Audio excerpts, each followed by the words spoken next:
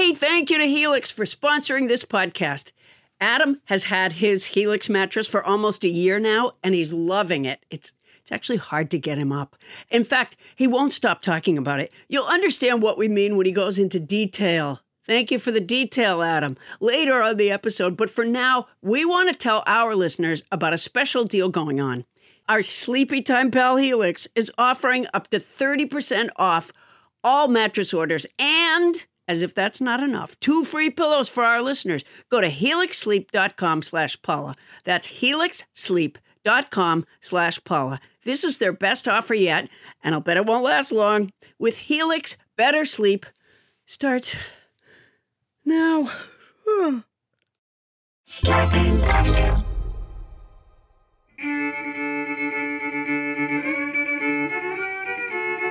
Coming to you live from our houses in Los Angeles, California, it's Nobody Listens to Paula Poundstone, your comedy field guide to life. Tonight, on June 27, 2015, Bree Newsom Bass scaled the flagpole on the South Carolina state grounds and removed the Confederate flag that was flying there. The resulting publicity propelled officials to lower the Confederate flag permanently.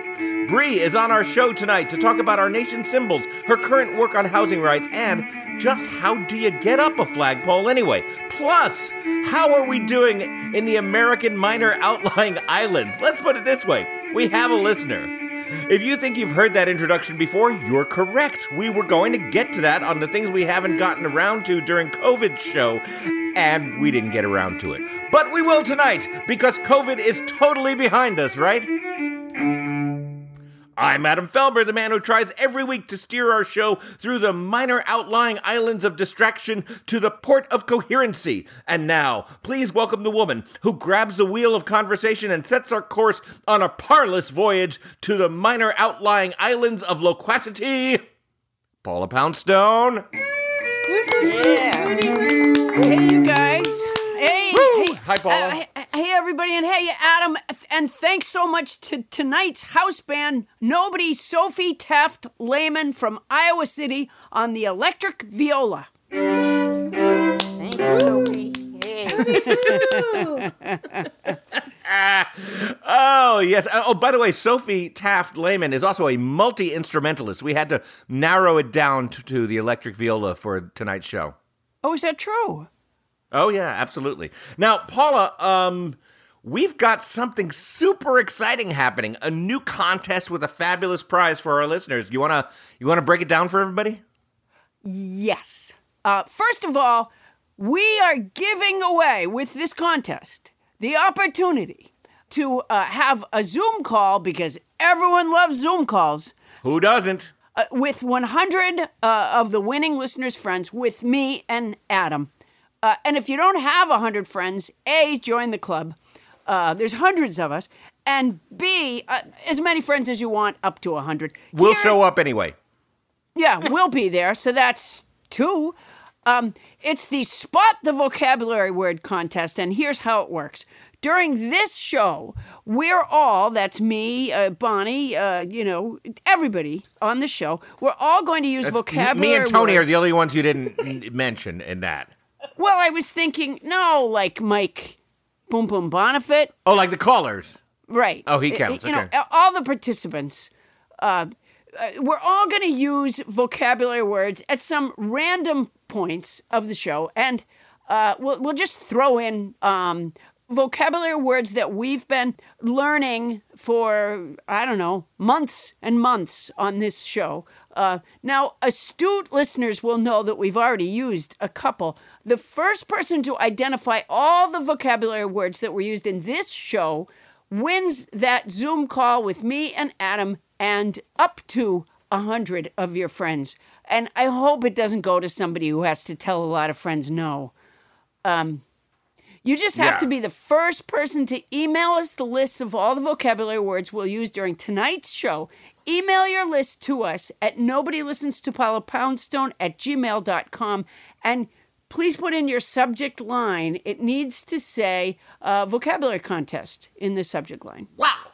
So, Paula, just to recap, or should I say to engage in a tautology, during tonight's show, keep track of all the vocabulary words you hear us use. Email that list to nobodylistenstopaulapoundstone@gmail.com. Use as a subject line, vocabulary contest, and the first email we receive with the complete list of vocabulary words that we used on tonight's show wins a Zoom call with you and me and up to 100 of your friends. Now, here's a question, Paula. What about the vocabulary song itself? Does that count? Yep. Every vocabulary word counts. So every word that's a vocabulary word from this show that we use counts towards this exciting contest. That is correct. All right, Paula. Adam, in fact, I do have a word. I do have a word for this crazy week. It's gaucherie. It's a noun that means awkward or unsophisticated ways. Here, I'll use it in a sentence. My language, khaki shorts, and unshaven legs have been called gaucherie. In fact, I have such a collection of gaucherie, I could hawk it from a booth on Venice Beach. Now, Paula, let me ask you a question. What is the usage-wise, when would you use gaucherie and when would you use gauche? You know, Adam, you're going to have to ask somebody over in the usage department. I really just generate the words. I don't. That's right. Tony Anita Hull, you now have a new job. You're now our usage department. I believe gauche is an adjective, whereas gaucherie is the gauche thing. Oh, so you might say, oh, that's so gauche, but you might say, oh, that's a gaucherie. Mm-hmm. Yeah. Okay. She has a lot of gaucherie, meaning she has many things that fall into the gaucherie category. That's how I would say. Right. That's well, just like that, know, Tony Anita Hull, the usage department's been taken away from you. No, I'm sure I need backup. Tony, she's Googling right now. She's madly Googling. Yeah. I do have a tremendous amount of gaucherie, but I also have a tremendous talent on the glockenspiel. So here is my vocabulary song. Here we go. This week's word is gaucherie. It's a noun that means awkward or unsophisticated ways. I haven't used a napkin in days. Last week's word was disputatious. It's an adjective that means fond of or causing heated arguments. Fuck you, I don't want your 2 cents. The week before that we had inveigle. It's a verb that means persuade someone to do something by deception or flattery. I love you, Mom, will you buy me a new phone battery? Going back before that we had revivify. It's a verb that means give new life or strength to someone or something. It happens when you eat a ring ding. And not long ago we had parlous. It's an adjective from old use or humor. It means dangerously uncertain, precarious, like a maskless idiot with a virus. Let's never forget Gallimaufry, which I pronounced wrong until nobody James Hyder corrected me. It's a noun that means confused jumble or medley of things. Hodgepodge. Who's podge? Hodgepodge. Adam doesn't think my song is replicable, but I do.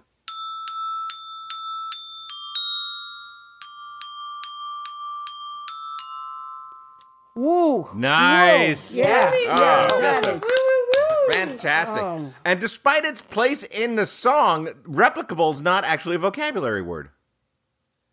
No, replicable is not a vocabulary word. It's just a word Just that you our used. listeners know. Yeah, you didn't. Yes. You didn't painstakingly seek it from the dictionary. You just used it in a critical way towards my work. I did. Back then was before you became a glockenspiel virtuoso, I will point out. Yeah. In fact, it's a subject that you've been obdurate on. You think so? All right. Oh, about my song not being replicable? Oh, yeah. You used to say it all the time. I mean, you kind of gave it up once I put the words into the song, but before that, it was your song. Okay. Well, that's fine. I want to go. replicable. I think it was about 6 months ago that I said I'm finding your song kind of replicable at this point, even though the lyrics change every single week. Yeah, I believe you did finally accept that it was an effective song, and then that night you got a rash. Yeah, but, that's a small matter for me. I get rashes whenever I have to admit anything. I think, in general, I handled it with aplomb. I think so. Just so you guys know, rash is not a vocabulary word. Are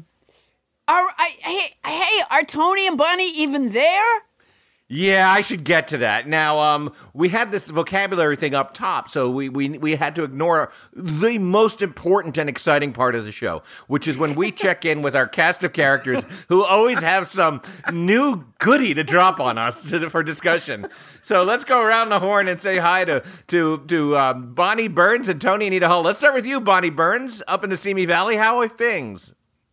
Hello. Hey, Bonnie. It's good to talk to you guys. Hey, Bonnie. Good to talk to you. Captain Crinkle. Listen, I have to creplicate to keep my name up. All right.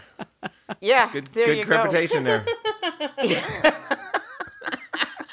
So, What's on the hot Let's sheet, see. Bonnie Burns? what's in the hot seat? Well, okay. The other couple of shows ago, we had a cheesemonger on, and her name was Carly Lisk, and she mentioned a cheese that the monks made. They stopped importing it into the United States because we had too many rules, but she said that there was a great cheese that was just as good in Northern California. So my daughter and I, you know how I am an opsomath, and we decided to have a new experience, and it was a lot easier than going to Lamasery, and we ordered the cheese that the woman recommended. It's called the Point Reyes Toma, and it came. I've never had what they call an artisan cheese. It was so good. And now I think I'll never be able to go back to store-bought cheese. I mean, honestly, you guys, it was so great. Wow. Wow. Now, was this was a nice soft cheese, right? Or Yes, it was soft, like semi-soft, and it came packed all 100% recyclable, 100%. And they included great printed materials that told the whole story of how they'd come from Italy and how many acres their cows were on, and you know Wow. how they made the cheese. And it really did make a difference to know the story. And they even included a little pin that has like a little scene of their place in Northern California. It was so cool. And we actually found, just a tip for anybody who wants to do it, we looked on Amazon, and then we actually went to the website of the Point Reyes place, and it was way cheaper at the Point Reyes place. Oh, good to You know. know, Yeah. what I'm struck by is that it was another mother-daughter project for them. It wasn't, they went to someplace on the computer together. That's a beautiful outing. It's a COVID outing. And wait, here's a good part. I actually read my daughter from the transcript of the show. So I was telling her about the different cheeses that the woman talked about, and telling her about this cheese, and then we decided we'd order this cheese.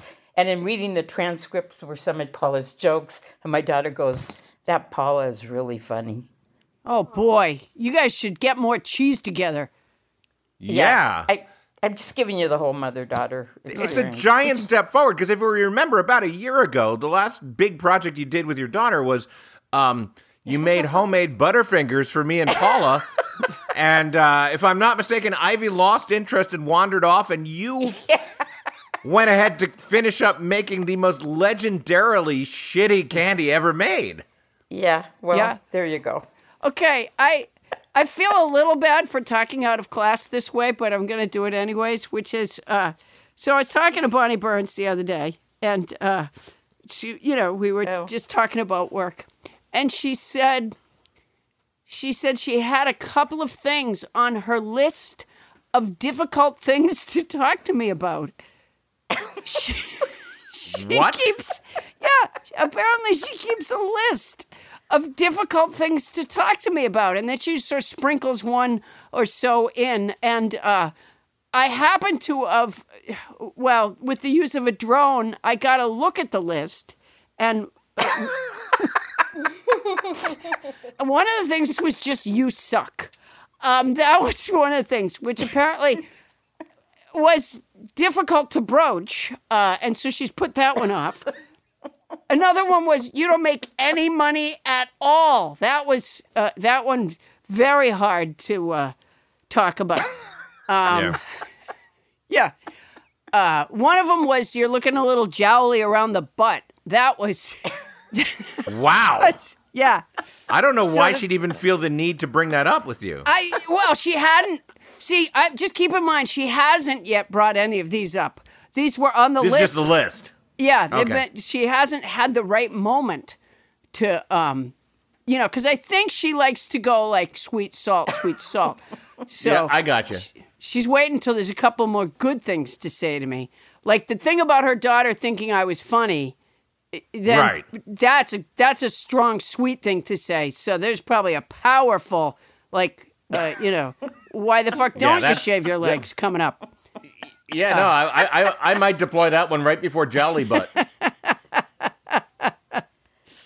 Anyways, Tony, I know that Bonnie goes through her list with you every day, so she doesn't Tony keep Nita anything from you. From Studio City. What do you got for us? Just skip me. No! No. I went to the dentist. That was exciting. Really? I didn't even know people Yeah, you weren't available for hours. I know. put that on the list. Just put that on the list.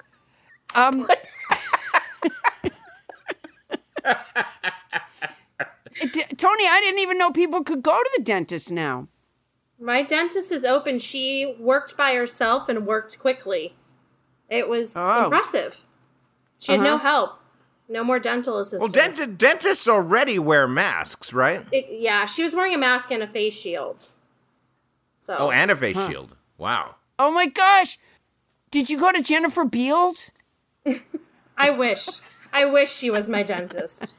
Was she a maniac? God, Tony, help me. did you notice her shoulders were exposed from the top of her sweatshirt? Oh my God, you went to the Star of Flashdance. Just a steel town girl on a Friday night, turning God. cavities into teeth. I can't. I'm nonplussed.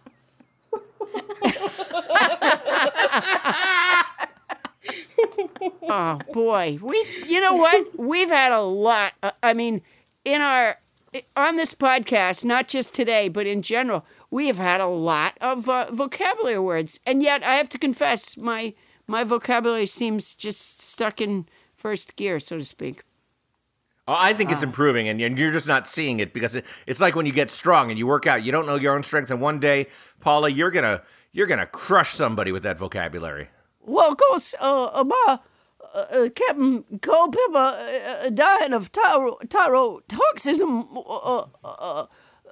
is something that came up as a result of the vocabulary word. So that's a vocabulary word right there. Look at that! It's Mrs. Culpepper, our favorite Southern Belle hand puppet. Usually, it takes us time to draw out the cause of your husband's death, but you're saying it was tyrotoxism, huh? It was tyrotoxism. Tyrotoxism. Yeah. Poisoning from cheese. Other dairy products, but specifically it was the Gouda that got him. Now that you mention it, Adam Felber. Well, that was quick. Well, hindsight's 20/20, but in future, when you're serving cheese to your husband, Mrs. Culpepper, you might want to stick with the artisan cheeses. I will not truckle to him.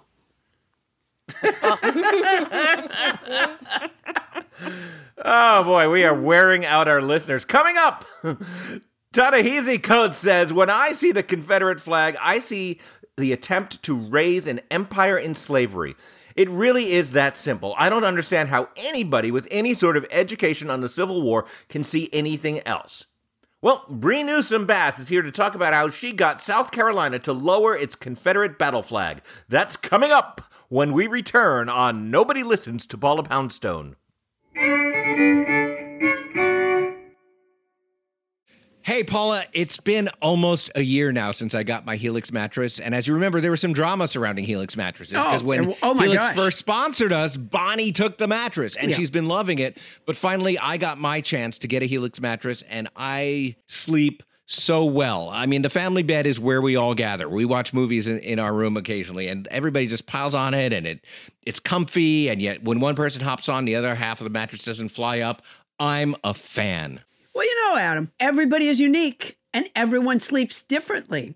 That's why Helix has several different mattress models to choose from, each designed for specific sleep positions and feel preferences. Models with memory foam layers to provide optimal pressure relief if you sleep on your side. Models with a more responsive foam to cradle your body for essential support in stomach and back sleeping positions. Plus, enhanced cooling features to keep you from overheating at night. And if your spine needs some extra TLC, they got you. Every Helix mattress has a hybrid design combining individually wrapped steel coils in the base with premium foam layers on top. It is the perfect combination of comfort and support. I agree with that last bit. I don't get all the technical stuff about the mattress, but it is soft and supportive. Helix offers 20 unique mattresses, the award-winning Luxe, which I got, and ultra-premium Elite collections, the Helix Plus, a mattress designed for big and tall sleepers, and the Helix Kids mattress, designed for growing bodies and endorsed by child sleep experts, and my daughter now wants one. So, how will you know which Helix mattress works best for you and your body? You go to their website, take the Helix sleep quiz, and you find your perfect mattress match in under 2 minutes. When you said you can't follow all the technical stuff, it's really not that technical. No matter what way you sleep, they have a mattress that will support and comfort you. How hard is that? When you say it that way, it seems a lot simpler. I take it back. That's my boner. And your personalized mattress is shipped straight to your door, free of charge. And Helix knows there's no better way to test out a new mattress than by sleeping on it in your own home.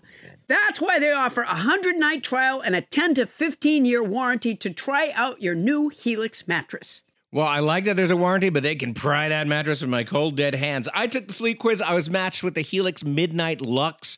I got the Luxe, and I love it. It is such an upgrade from my old mattress. I think Bonnie got the Midnight Luxe. She did. Too. Yeah. You're not here. Don't want to take Adam's word for it? Well, you got Bonnie's word. Helix has been awarded the #1 mattress picked by GQ and Wired magazine. It's even recommended by multiple leading chiropractors and doctors of sleep medicine as a go-to solution for improving your sleep.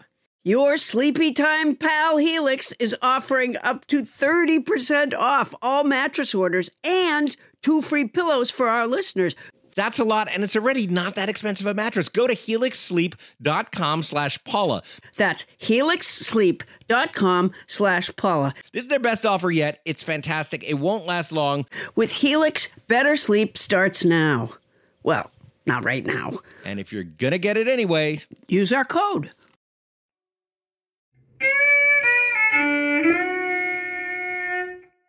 On this day in unremarkable history, Dave Clark said, "Because there's 5 of us."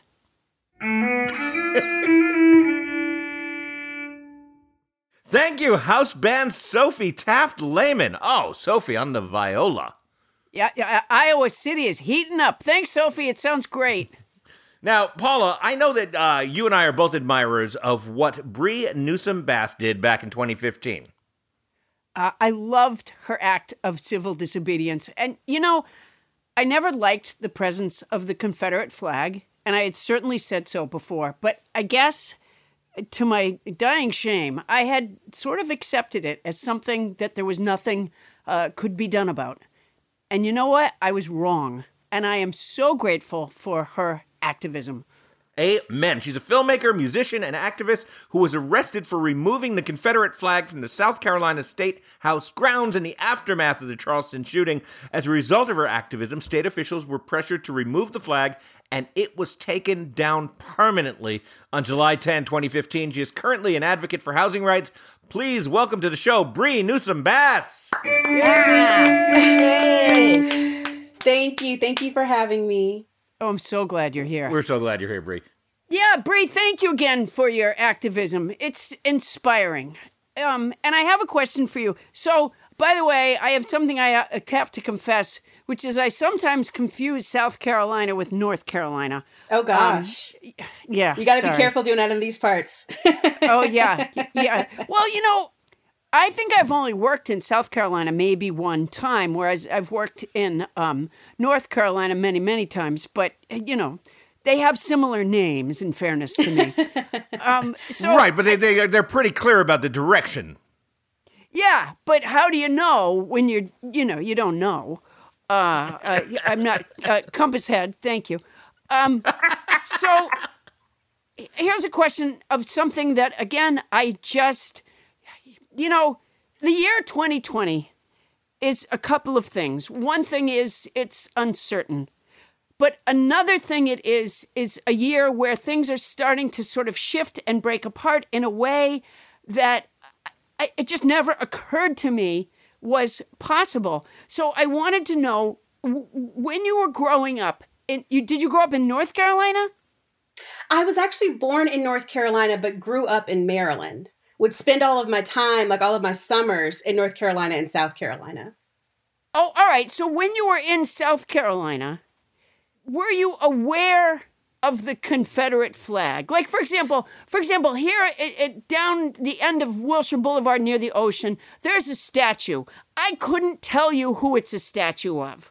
You know what I mean? You know how there are things and they're just around and you don't really think about them. They're just there. So growing up, were you affected by the fact of the Confederate flag being there? Oh, yes.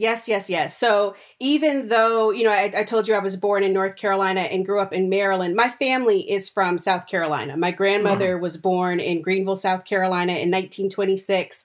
And I actually grew up with her because she would come and stay with us like during the school year and kind of help my mom out with things. So, I grew up hearing about her experiences, in the South, witnessing the Ku Klux Klan firsthand. And of course, we were all aware of the Confederate flag. That flag was raised in the 60s. There in South Carolina, really as a statement of opposition to the civil rights movement. So it was always, a huge controversy. Anytime we were there in the state capitol, it was just something everybody was always aware of and, were offended by.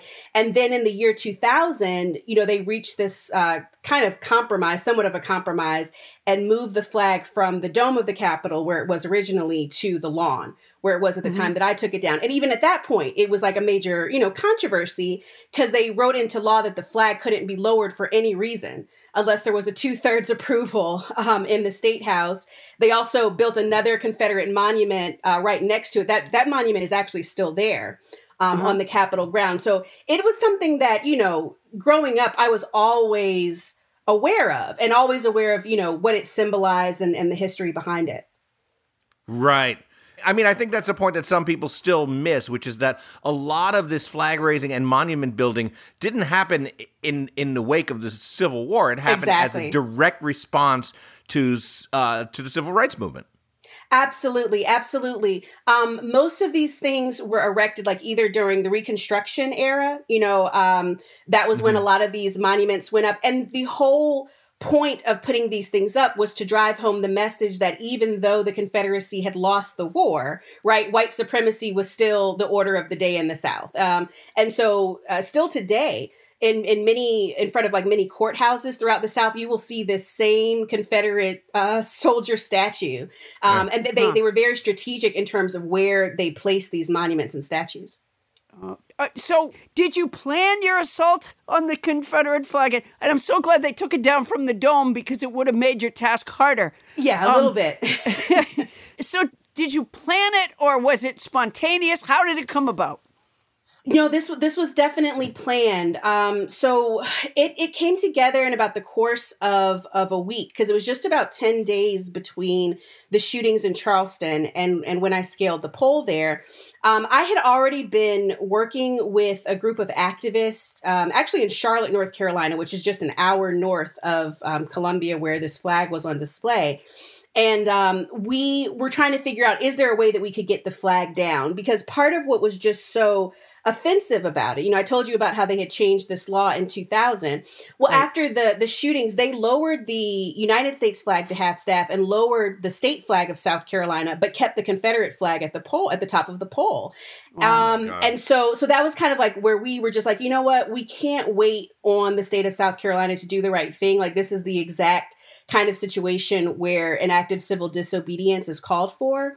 And so it was actually, I had no experience like scaling a pole or anything like that. It was actually a Greenpeace activist who had experience scaling trees and, doing that type of protest, who trained me over the course of like a day and a half on this like technique. So where did you do your pole. Training? In Charlotte, actually. We were like driving around practicing on lampposts, trying not to raise too much suspicion. Around what we were doing. And so we were just people would be driving past a lamppost and you would just be like partway up it and you're just nothing to look at here. Move on, folks. Just hoping nobody makes the connection, Wow. Talk about the nuts and bolts of how you do it. How do you climb a flagpole? So it's really kind of like scaling up the pole. So you have like a tether, like you're tethered around the pole and connected at 2 points. And then on the bottom tether, there's like a little foot loop that I would stand into. So if you can imagine, like I would put my foot into that and kind of hoist myself up and then hoist the whole harness up and just kind of like scale up that way. Yeah. Is it hard? Yeah, it's a little hard. It's a little difficult. The very first time I attempted it, I really wasn't sure I was going to be able to do it. And so it was something that I really did kind of have to work at. And part of what we practiced was, me at least trying to get about 8 feet off the ground before I even paused to kind of catch my breath. Because we figured if I got that far up, it would be difficult for anybody to, grab me and try to pull me down. Because cops there aren't that tall.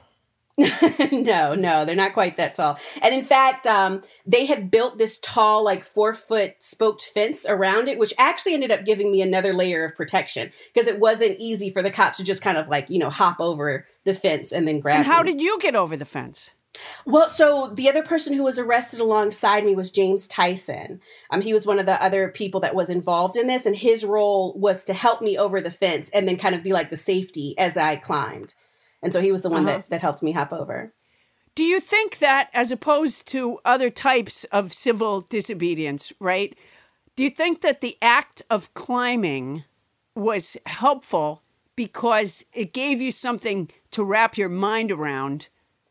You know what I mean? So absolutely. You were engaged in an act. In a physical, right. If you had just lowered the flag, no one would have paid attention, probably, or not much Absolutely. attention. No, I think that's exactly true. So, like, the reason that I had to scale the pole was just because of how it was designed. They had created it with like this internal pulley system, so you couldn't just go up to it and lower it. Wow. But the fact of me having to do that added another layer of power to the action, because here you had a situation where the state was saying, oh, we can't take it down for this reason and that reason. But then you have an individual who is like performing the labor. You know what I mean? Yeah, like just like scaling it. Like, no, you actually can. And it just highlighted in a way like the ridiculousness of the whole situation, right? Yeah. And then it also became symbolic of just this long struggle, to just like dismantle this whole system of racism. Yeah. I have a spontaneous and uncontrollable big smile on my face as you're describing it. Because you're right. It's like you picked the right venue, because it's said more than the act. And, it was a great choice.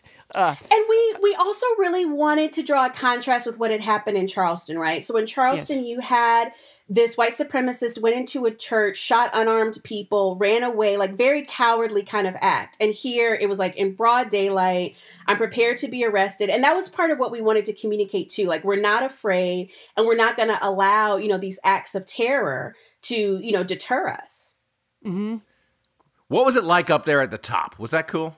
Oh, man, once I got up there and grabbed it, it was just kind of like, well, whatever happens from here, because that was the goal. And we weren't even exactly sure how the flag was attached to the pole. That was the other thing we weren't exactly sure about. So I had like tools in my backpack with me just in case I had to do anything. But it was actually just, latched on. And so once I got to the top and like, unhooked it, that just felt like victory. And at that point, I was ready to go to jail. I saw the backpack. I didn't realize there were tools in it. I thought it was in case you had to stay the night up there. But all right, this is going to sound really stupid, and I accept that. But I just think your heart must have been coming out of your shirt because, like, when I was a kid and I would play kick the can, or if you're playing tag or something, right? And there's somebody trying to find you, trying to stop you, even though it's just a game, your heart would be pounding. And so I think, I guess I'm asking you, with all that was riding on that act, what was it like? I definitely had an enormous amount of adrenaline, like surging through my body, obviously. But I was also hyper focused. Like I actually had another level of calm that's even like difficult for me to describe just because I've never experienced anything like that before or since. But I had really kind of like in the lead up to it and like, preparing for it, had kind of like prepared for every, possible scenario. And so by the time that I was like on the pole, I was kind of like at peace with all of that. So like, if you've seen the video, a lot of it is me like, back and forth, really trying to keep the police calm. I'm like, I'm prepared to be arrested. This is nonviolent. I'm going to get the flag and that's it. I'm going to come down. Because there was so much tension, and obviously I'm there with my backpack. I'm just trying to let everybody know, like, this is the extent of it. I'm just getting the flag and then I'm coming down and I'll surrender. I wonder what the police might have thought you also were going to do at the top of the flagpole. I don't know. And we had thought through like a lot of different scenarios. We had even thought through like possibly setting the flag on fire. We thought through replacing it with another flag. We decided to just keep it very simple and focused. Like just on the task of just bring it down, so that we couldn't allow anybody to make it about anything else except the fact that the flag needed to come down. Smart. Yeah, really Tell us what smart. happened when you came down. Well, when I came down, of course I was arrested, right away. There were people who had kind of like gathered around at that point. They started, applauding what I had done. And then once they started leading me down, they have like a little like holding area down there, the state capitol police. And as we were going down there, that was when the officer, finally asked me, he was like, so why did you do that? It was kind of like, I could tell like even for him, there was this moment of recognition of like, wow, like for you to risk, as much as you did, he was really kind of moved, I think, in that moment to really kind of like recognize and understand the significance of it. Wow. Yeah, because he might have been somewhat like me in that it's like once you did it, I was like, oh, yeah. Right? Yeah. Oh, yeah. Why did anybody ever do that before? But it never would have occurred to me. And then once it was done, you were just so right. Yeah, it really is. So I was arrested one time before that for protesting, and that was doing a sit-in over voting rights. And, there's just something Boy, you're about, kind of a slacker, Brie. But there is just something about like when in your heart that the law is unjust, and that you're taking a stand against something that is an injustice. It's just a different experience. So even I was sitting in jail for maybe like 7 hours or so that day. But even there, it was like I just felt this sense of freedom because I knew that I was standing on the right side of history in that case, and that it was the law itself that really needed to be held under scrutiny. Yeah. Wow. It's fantastic. Well, as the late, great John Lewis said, the scars and stains of racism are still deeply embedded in every corner of American society. We need to bring down the flag. And Bree, you did. Stay tuned to hear more from activist Bree Newsom Bass.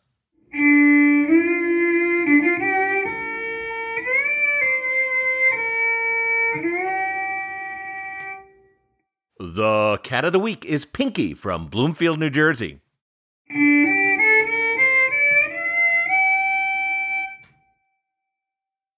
Hey, Paula. Every once in a while we get a new advertiser that I get super excited about. And I have to say, just because of the circumstances of my life, right now I'm really excited about our new advertiser, Quince, of Quince.com, the clothing provider.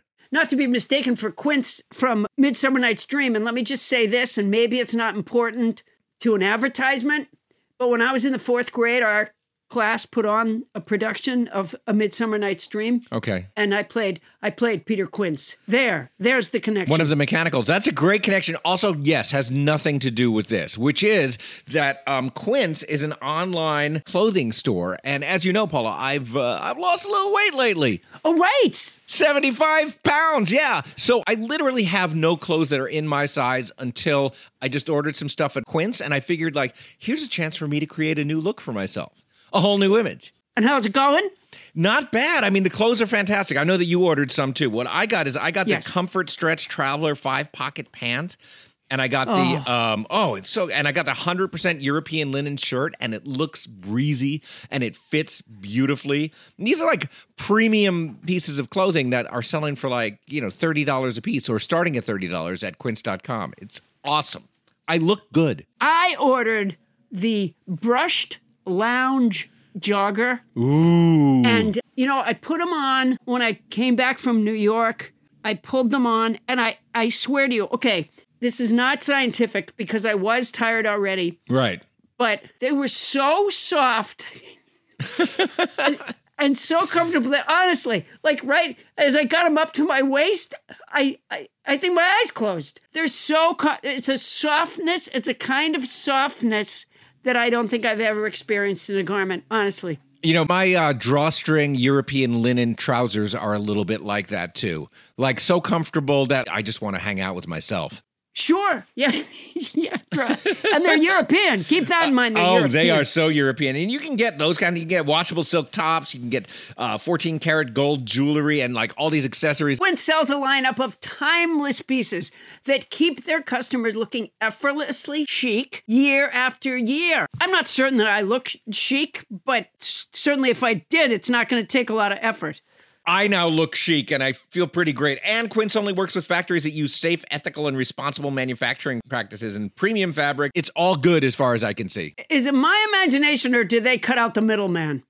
They cut out the middleman, Paula Poundstone. I love it when they cut out the middleman. That's the thing. They cut out the middleman. That's fantastic. So be like me and Paula. Get warm weather ready with Quince. Go to quince.com/nobody for free shipping on your order and 365-day returns. That's QUINCE.com/nobody to get free shipping and 365-day returns. Quince.com/nobody. And honestly, I look fantastic. Paula, you won't be able to keep your hands off me. Oh, I can't wait. And don't think that if you had to return something, don't think you're sending it to a middleman because they cut out the middleman. They cut out the middleman. That's quince.com/nobody. And if you're going to do it anyway, use our code. And we're back with Bree Newsom Bass. So, hey, Bree. Yes. So now the flag's down, and there's obviously much, much, much more work to be done. So what are you working on now? I'm really focused on housing rights, actually. I'm working at like the hyper grassroots local level in Charlotte, North Carolina.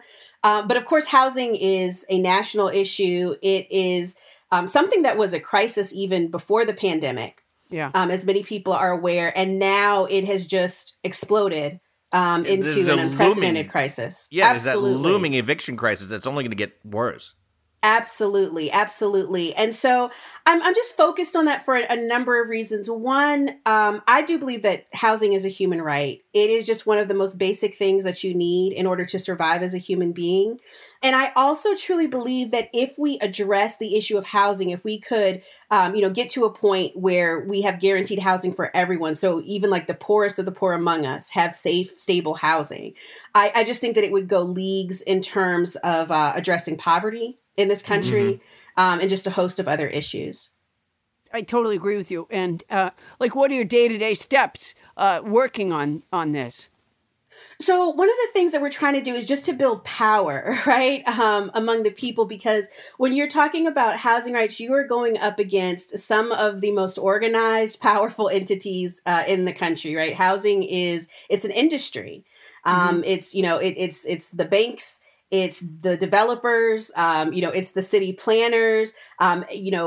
People have their eyes on land and real estate and making money. And they're not necessarily thinking about humanity and human rights and dignity and just the things that people need in order to survive. And so what I'm trying to do right now specifically is just build a strong coalition among the various neighborhoods and communities that are impacted by this issue, because it's one of these things that we just simply can't fight on our own. You mentioned before we've got this looming eviction crisis. So I think we have millions of people now who are in the same boat. Fighting eviction on your own is a very difficult thing, right? But if we were all to work together, we might be able to prevent eviction for everyone. Yeah. That's a powerful bunch of things you're fighting against. I mean, another thing that lots of people never learned about America is that when we started out, a lot of states only let you vote if you were a landowner. I mean, the property ownership thing has been a sort of an undemocratic dividing line for the longest time. Absolutely. And if you pay attention to how it still operates today, we still tend to dehumanize and criminalize people simply for not having a home. So the system will force you out of, stable housing, and then you're criminalized for simply being on the street and having nowhere to go. Which just further dehumanizes people. And it all ties back to exactly what you're talking about, this idea that if you don't own land, you are a nobody. It seems so big, I guess you got to do it sort of the way you climb the pole, move up a little bit and then push the clamp onto the pole and then move up a little bit more. Because don't you get up in the morning and just feel like, oh my gosh, this is, how do you get bites out of this problem? How do you make inroads, to where you feel like you're making progress? Oh, definitely. I mean, it can feel very overwhelming, like just the scope and the scale of the problems. The thing that keeps me encouraged, though, is just my awareness that I'm not the only person, who is fighting this fight. And it didn't begin, this year. It didn't begin with me. I think it's significant that, housing was one of the major things that Martin Luther King was looking towards, right before he was assassinated, and in terms of trying to address the whole issue of poverty, was looking at housing. So I really do think that if you look at history, there is this pattern of people kind of like pushing and fighting and pushing and fighting for an extended period of time. And then we'll have these watershed breakthrough moments, and I mean, I look at the issue of the monuments kind of in that way, now they're just like coming down everywhere, and sometimes it's like that. And I really do think there is the possibility that this kind of combination of the pandemic and the economic crisis and the housing crisis will possibly be a watershed moment where people realize, housing, it's not even just an economic issue, it's a public health issue. Right. Here we are at this moment where folks are like, you've got to stay home and shelter in place, but people don't have shelter. Right. So, maybe this will be a watershed moment where there is kind of like this breakthrough and like, what? We need to guarantee housing for everybody. That should be something that everybody has. Yeah. Yeah. It's definitely happening right now with the monuments. And I think that is kind of an amazing moment where a lot of people, and in particular, a lot of white people have suddenly been woken up to look at these monuments and say, hey, yeah, why are those things there? Because, one of the hallmarks of white privilege is just never having to think about those things. Yeah. What do you think has brought that on? And do you want to talk about the way that mainstream white supremacy is still operating amongst us? Yeah, definitely. I think that there tends to be this assumption that white supremacy looks like, the Ku Klux Klan or, Hitler and the Nazis. And that's, that defines white supremacy. So a lot of people are like, oh, well, if I'm not, in the Ku Klux Klan or I'm not a Nazi, it's not white supremacy. And it's really important to understand it is an ideology, and it's so baked into everything, right? I mean, part of the reason why people don't have to be aware of it is because it is so baked into everything. But the whole ideology behind the building of America, expanding west, displacing Native people from their lands was this belief that, white people are destined to dominate the world, to, rule over people. And even though most people, if you were to say it to them in that way, they'd say, oh no, like, that sounds horrible. I don't agree with that. Okay. But then when you look at the systems, like the systems were designed originally to create that outcome. So even if you personally don't subscribe to that view, the reason why we see, racial disparities in policing and housing and education and all of these things is because the systems and laws were designed that way for centuries. I just have to correct you, Bree. Bill Barr says that's not the case.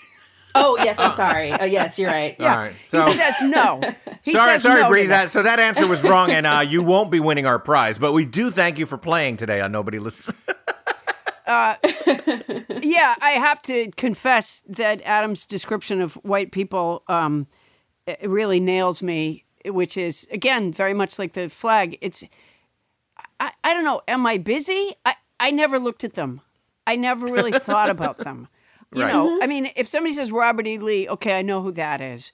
But I didn't ever question why he was, in, for example, there's a big monument area in Richmond, Virginia, and I've seen him there. And I never once said to myself, boy, that shouldn't be. And very much like you're describing, if somebody said to me, well, should we take someone that went to war on the side of slavery and was a traitor, should that person be in a statue?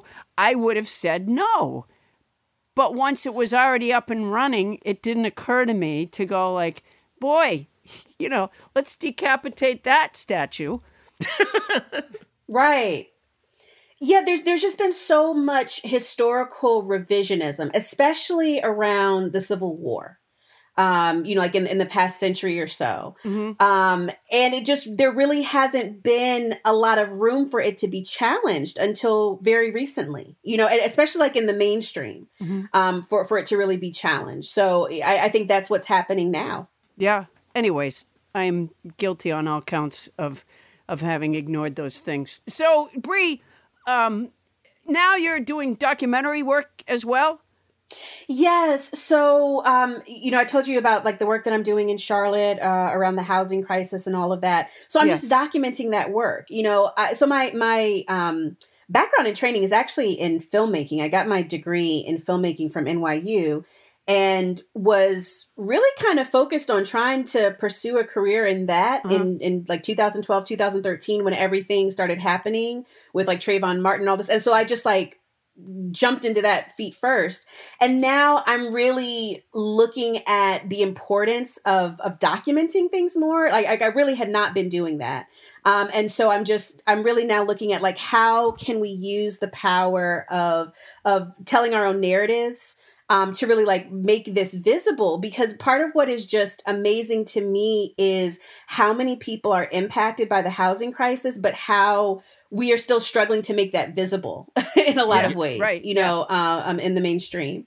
Yeah. Well, that seems to be something that is at the heart of a lot of the work that you do, which is making what should be visible. Mm-hmm. Yeah, absolutely.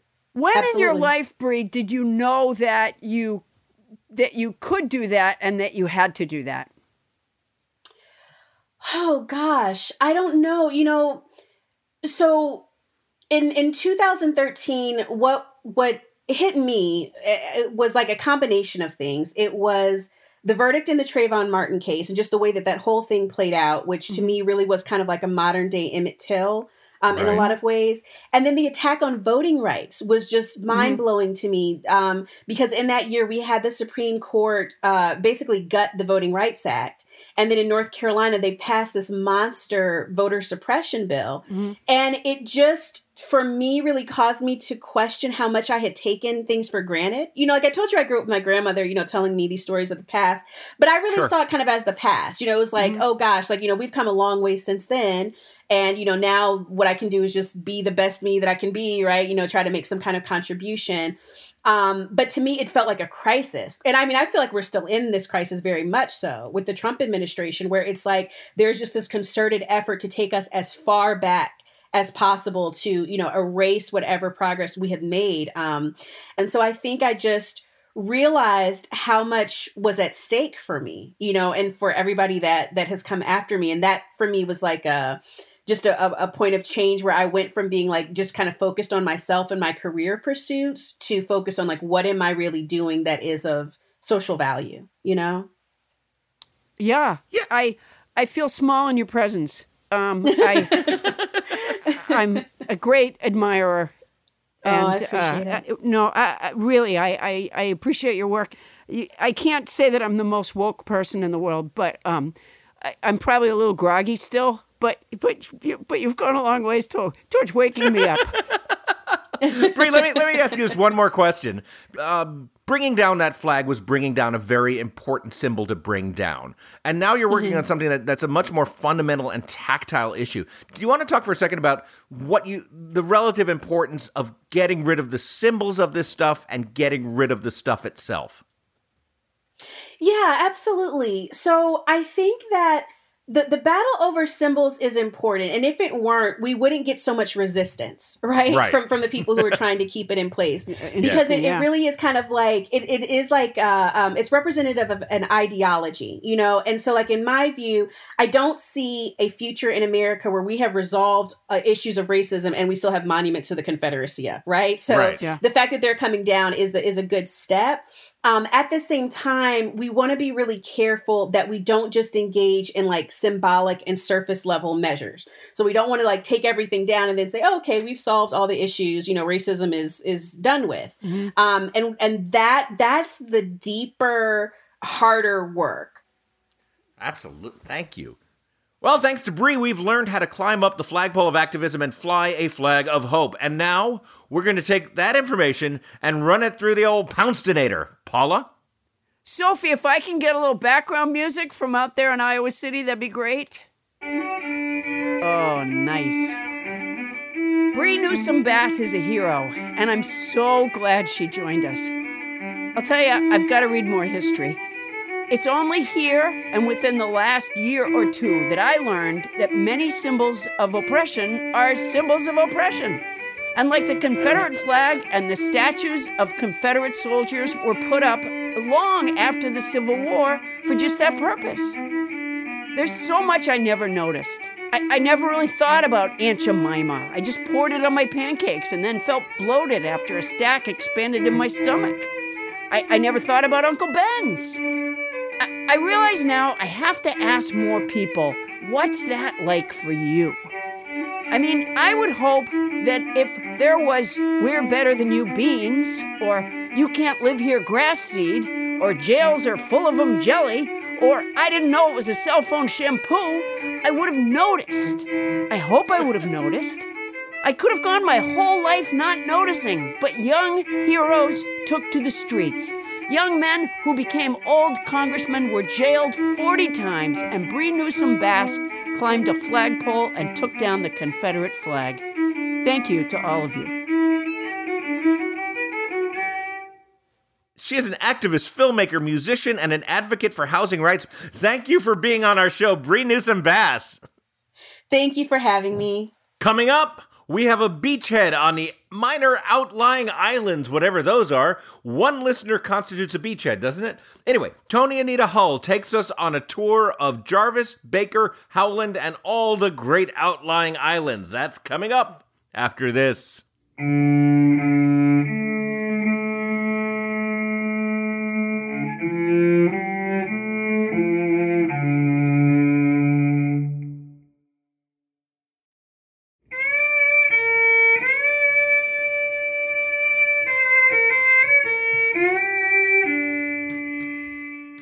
Fun fact, the ancient Greeks believed that redheads transform into vampires when they die.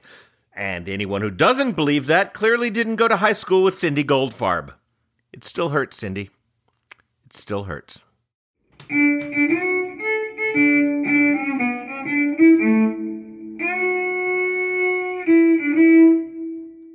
And we're back. Adam, yeah. French Trump has his own satirical presidential press conference mini podcast that drops every Friday at 2 p.m. Pacific time. And you can listen at paulapoundstone.com, right here, where you get your podcasts. Satirical? It is not satirical. It is French Trump taking questions from the press. We're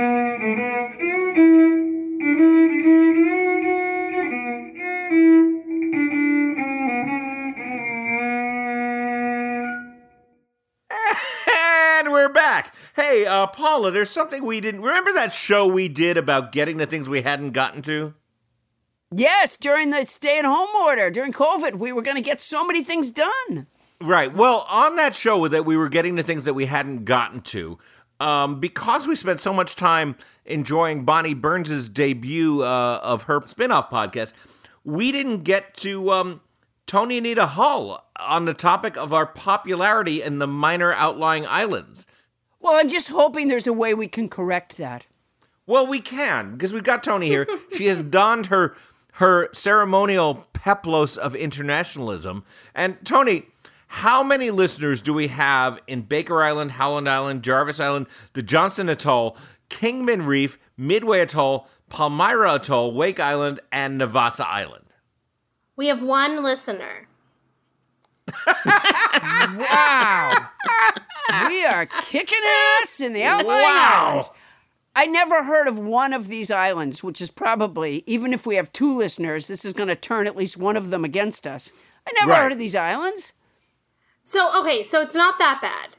There's only 400 people, and none of them are actually permanent residents of the minor outlying islands. What? Oh, then we're doing very well.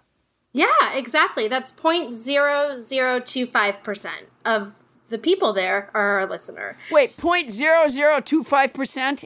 Yes. Okay, isn't that more than what the MIT study found in an election fraud through vote by mail? Sure. Yeah. Sounds well about done, right. Tony. Well fielded. All right. Well, now, look. So Tony, you're saying there's no permanent residents on these 15 islands or whatever? No, there aren't. So, in 1936, a colonization program began to settle Americans on Baker, Howland, and Jarvis, but all three islands were evacuated in 1942 as a result of World War II. Okay. So on Palmyra, there are actually 4 to 25 people who live there, but they're non-occupants. And it's a temporary population because most of them are scientists and U.S. government employees. Now, where is would you say Palmyra? Palmyra. So all of them are in the Pacific Ocean, except for one. It's a big place, Tony. I know. They lie. I feel like they're closer to kind of the Australia-Asia side of Pacific Ocean when I looked at a map. But don't quote me on that. So you're saying South Pacific? South Pacific, like the musical, yes. So, except for... I'm gonna wash that... Ran right out of my hair. Out of my hair. Is that from South Pacific? I guess it is. That is from South Pacific, yes. It's not a very South Pacific-y sounding tune. It's not, but... It is after the colonization. Oh, yes. Definitely. All right, so Tony, go on. So only one of the islands is in the Caribbean Sea, which is Navassa Island. So 7 of them are in the Pacific. This one's just floating on the Caribbean Sea. Now, the interesting thing is... Wait a minute. Why? That's just Why would you include an island from the other part of the world in your... Is there some kind of political designation that makes them an outer outlying island? So that's interesting. So first of all, they're given that designation by the International Organization for Standardization's ISO 3166-1 code, which is basically... Tony, you're telling us shit we already know. Honestly. Can you expand this to stuff that anybody on the street wouldn't know? Yeah. All right, what is that code? What does that code mean? Sure. So that entity defines codes for names of countries, dependent territories, and special areas of geographical interest. So the actual abbreviation for the U.S. minor outlying islands is UM. Just so you United Minor? Sure. Oh, absolutely. What does it mean? United Minor? Is that what it means? I didn't find out what it means, but I'll take that explanation. Okay. So all of them except... You know what? There's only one way to know for sure. Call it and see if it comes. Right. That took me a second. Although, it's probably confused, poor thing, because you're trying to remember its name and you say its name. You go, and it's like, what? No, wait, what? Yeah. Okay. Thank you, Tony. Because it's wow. All right. I got it. Right, yeah. So this is what I think is one of the most interesting things. I like to just railroad over everyone to get through Tony, this. do you want to write down on your list of difficult things to say to Adam? Because you just crossed that one off. Yeah. Yeah. So... Yeah, passive-aggressively torpedoing my joke? Done. I didn't mean to passively aggressive torpedo it. No, you should have aggressively aggressive. It was a terrible joke. Come on. So, except for... Go on. Straighten up that Peplos. Here we go. Except for Palmyra, all of these islands are unincorporated and unorganized territories of the U.S. But Palmyra, interesting enough, is an incorporated territory, but yet it's an unorganized territory. So the only relevant... Well, that's just the U.S. I mean, you should see my pantry and my desk. They're unorganized territories. So does anybody know what that means? Unorganized and So when I hope Tony does. So when you're... I knew No, you were going to doesn't. ask, so I definitely Googled it. So when you're unorganized, there's no act of Congress specifying how you should be governed.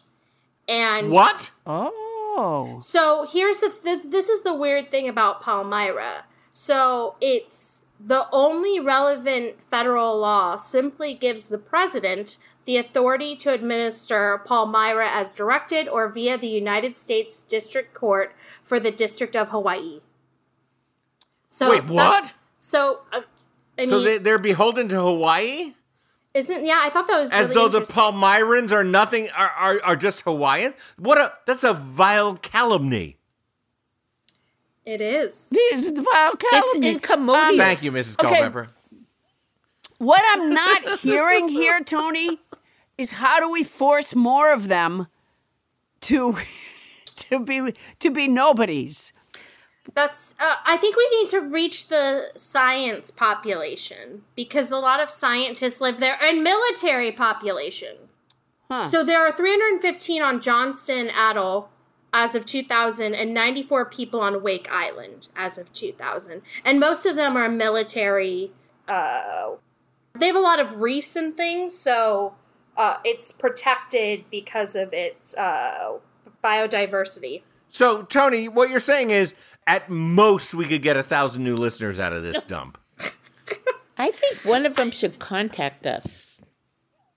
Yeah, listen, if you're on any one of the outlying islands, just kind of reach out to us, please. Just tell us why It you sounds love like our we show. I don't know why we're putting it out to all the islands when we only have one listener there. Yeah, but what island is the I think we need to listener talk at? to that one listener. Well, Bonnie, Right. you're the one who told us we had one listener, so I don't know which island. No, but I thought it would be interesting came from you, Bonnie? to find out what the place is like because who's ever heard of it? How do you know that's not where Doug went? And he isn't... we found the... Oh, Doug. Dun, dun, Wait, dun. no, Doug. What do you mean Because where we have Doug Doug's went? corpse. Well, okay, we found the corpse. Bonnie, okay, Doug was found we found dead. The corpse. He's That's true. Yeah, there wasn't. Are a you big trying to spread hunt some for kind the of- corpse? But something could be there in this murder mystery. So also- Maybe that's where Honestly. the murderer is. The She murderer is or Thomas deflecting- Coyne could have escaped. Since she's been a person of interest, she is really trying to deflect onto the minor outlying islands. Attention. Well, the reason is, Paul, is because, as our listeners know, our intern Doug was found brutally murdered. And in the interim, we have discovered that Doug's last name was, in fact, Burns. So it would make sense that a suspect might want to deflect attention. Yeah, I can see that. Hey, Yeah. Adam, What? answer the phone. Really? I feel like we've done Yeah, enough this answer the- week. Okay. Yeah, answer the phone. All right. Hello? Adam? Yes? Am I the 100th caller? No, whoever you are, you're caller number 85. Thank you for calling. I knew it. I knew it. No. It's me, Cher Eva. The psychic. Yes, I am You're a pet psychic.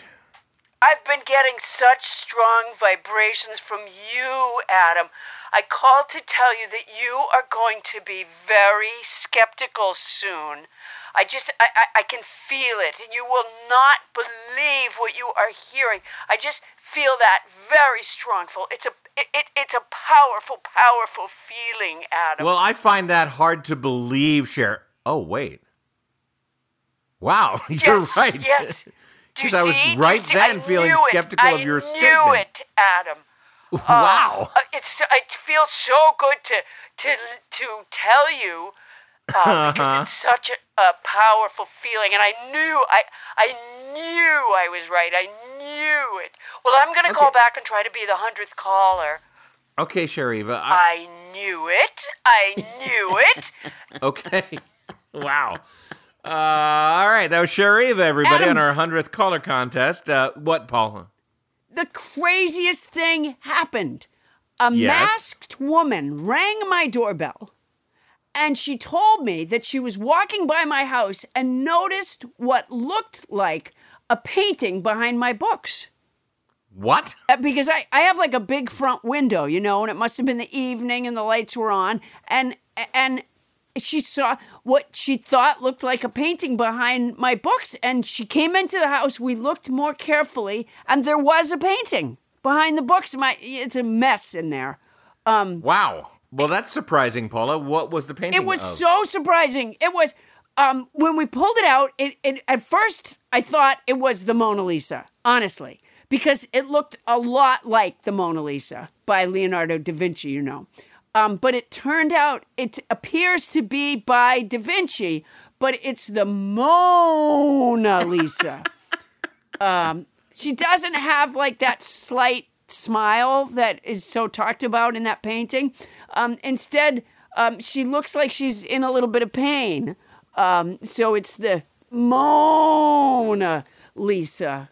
And isn't that amazing? So I've been so worried about money, and then a discovery like this gets made. Right. Yeah. So I don't know that there's a big market for a Mona Lisa in pain unless it's, really a Da Vinci, It's a Da Vinci. Yeah. How do you know? Because she's an appraiser, the woman who came in. It's Miss Penelope Vanderbottom. And Penelope Vanderbottom. Mm-hmm. Wait, of the Venice Vanderbottoms? I didn't ask her background. I just know that she is an art appraiser. Okay. And so you have a Da Vinci in your house in Santa Monica. Yes, this is what I'm telling you. It's been so hard to keep the secret until now, but I really thought with our slow build in the outlying islands Yeah. If we're depending on this podcast to save us financially, we are fucked. But now I have put that on your list, Bonnie, to talk to me about. But Wait, but on now, a list? I want her to put the fact that we're not making any money on the podcast. She should put that on her list of things. I was thinking that maybe difficult. "fucked" was one of our vocabulary words, but it's not. No. Oh no, Okay. no. Put it on our list of difficult things to talk to say me to you, about. Of course. Adam, answer the phone. Answer Really? the phone. I just want to talk to Tony about the Okay. Hello? Adam, it's me, Yes? Miss Penelope Vanderbottom. Miss Poundstone has some fabulous pieces of art in her home. Miss Penelope Vanderbottom. Yes? I'm an art appraiser, and I'm a bit of a detective. Detective? I found the Da Vinci behind some books that clearly Miss Poundstone doesn't read, and I found the Mona Lisa by Da Vinci. She also has a construction paper snowman that may be an El Gecko. An El Gecko? Not an El Greco? Oh, no. No, he does mostly cloudy skies in Spain. This is a snowman. Wow. No, this is it's a construction paper snowman that is potentially an El Gecko. El Gecko, which I believe means the lizard, doesn't it? It can. Ms. Vanderbottom, I have to say, I'm fairly certain that was done by my son in the 3rd grade. The snowman, the construction paper snowman. Oh, yeah, that would make sense. Oh, I could have sworn it was an El Gecko. Well, Ms. Vanderbottom, if you mistook a 7-year-old's drawing for an El Gecko, I'm not sure about the veracity of your Da Vinci claim on the Mona Lisa. No, it wasn't. It's not a drawing, Adam. It's a construction paper snowman. You thought it was a drawing. No. Okay. No, okay. not a drawing. Not at all. No, it could be. No. Well, I'm fairly certain it is an El Gecko, not as valuable as a Da Vinci. Probably not, because nobody's ever heard of El Gecko. No, I've heard of El Gecko, Adam. That I have not. Oh, well, what difference does that make? Touche. I do not know a lot about the art world. No, clear. You don't even have to say that to me. I knew you didn't know a lot about the art world. I mean, you didn't even respond with any kind of excitement when it turns out Miss Poundstone has a Leonardo da Vinci behind her books. Well, I just doubt the veracity of that claim, I think, Miss Vanderbottom. The what? The veracity of that claim. I doubt that that's a real Da Vinci discovered in Santa Monica, California in 2020. That sounds implausible to me. And that he would have painted another painting of the same model but without the smile, it just seems unlikely. Well, the thing about the Mona Lisa that a lot of people who are not familiar with the art world don't know, and that would be you, Adam. A lot of people in the art world don't realize that the Mona Lisa didn't always have that look on her face. There was, in fact, what? at least... She didn't always have that look on her face that Leonardo da Vinci captured in the famous Mona Lisa. But he also captured another aspect of the model in the Mona Lisa, which is very, How is that spelled? Moana. Okay. Like Moana. What do you mean? Well, there's a famous Disney movie that came out a couple of years ago with songs by Lin-Manuel Miranda called Moana, and you're spelling the Moana Lisa the exact same way. Why are we you can tell you don't know anything about the art world. Why are we talking about Disney? I'm talking about Leonardo da Vinci, and you're bringing up Mickey Mouse. I don't even know why I'm talking to you at all. Well, Ms. Vanderbottom, I do thank you for calling in. Well, I'm calling from Palmyra, where you have one fan. Are you our Palmyra fan? Oh, I was kidding you. I wouldn't be in Palmyra. There's no art there. All right, I have to go, Adam. It's been, well, not really informative talking to you. But fun. Yeah, fun indeed. Thank you, Ms. Vanderbottom. Good talking Caller number to you, 86. Adam. Okay, goodbye. Take care. So do you see, Adam? I'm going to have a lot of money when I sell the Mona Lisa. I wouldn't bank on the veracity of Ms. Vanderbottom's claims, Paula, just personally. She seemed pretty committed to the idea. And I am not an appraiser, but that sure did look like Da Vinci to me. I couldn't believe it was just behind the books there. Wow. All right, so Tony, are we done with the outer outlying islands? I have good news. I made a mistake in my math. The one listener is 0.25%, not 0.0025. Wow. So that's good news.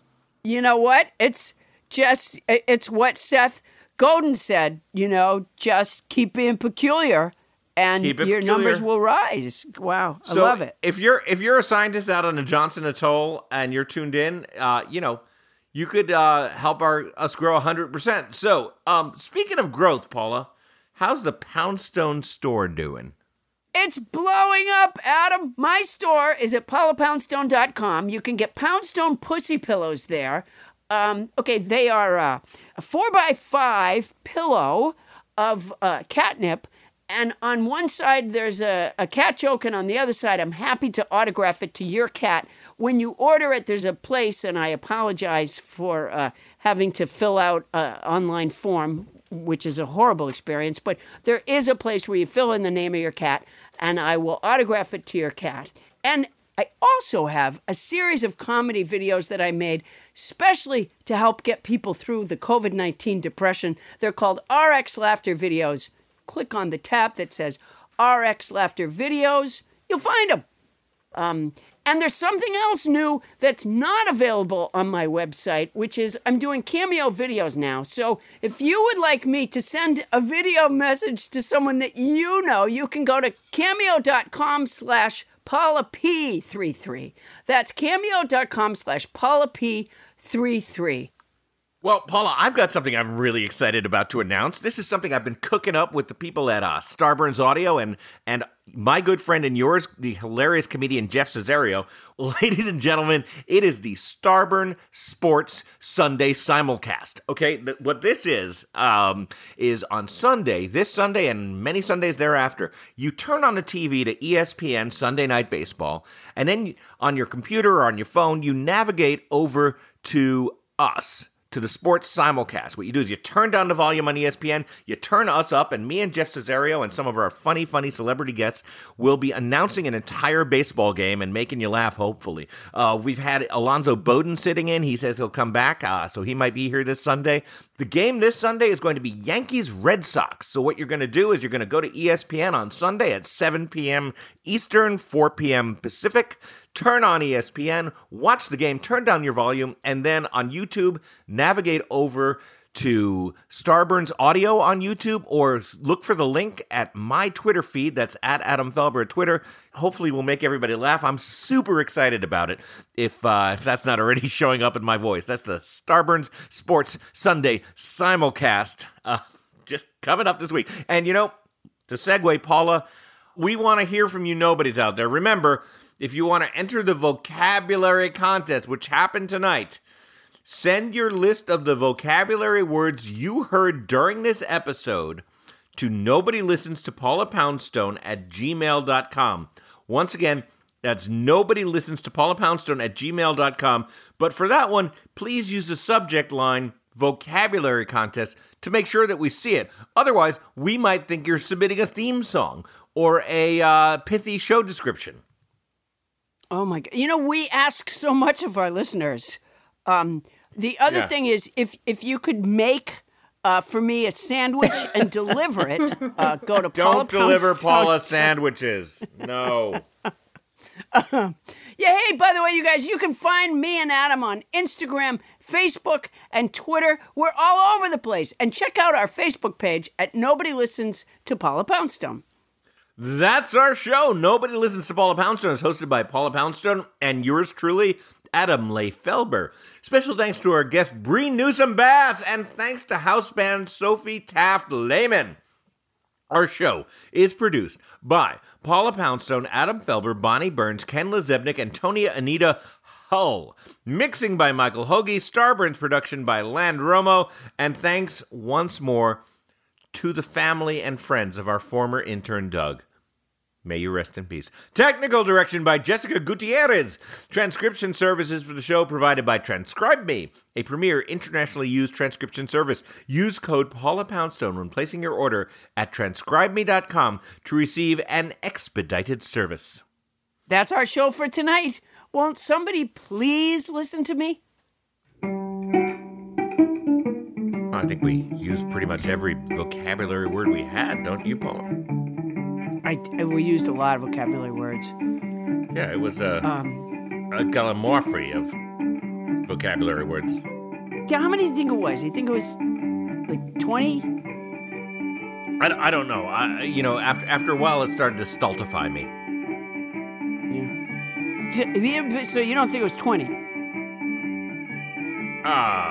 No. I think it could be in the neighborhood of 20. I mean, look, I don't want to weigh people down with our. I think it was 5.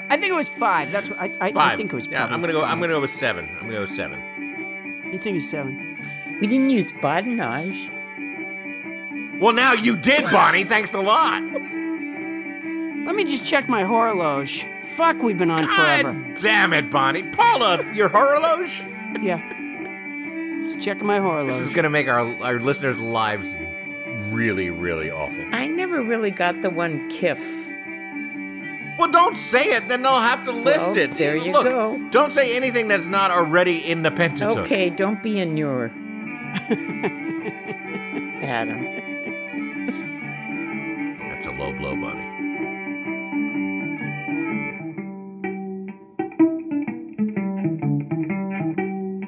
Star Bands Audio, a podcast network.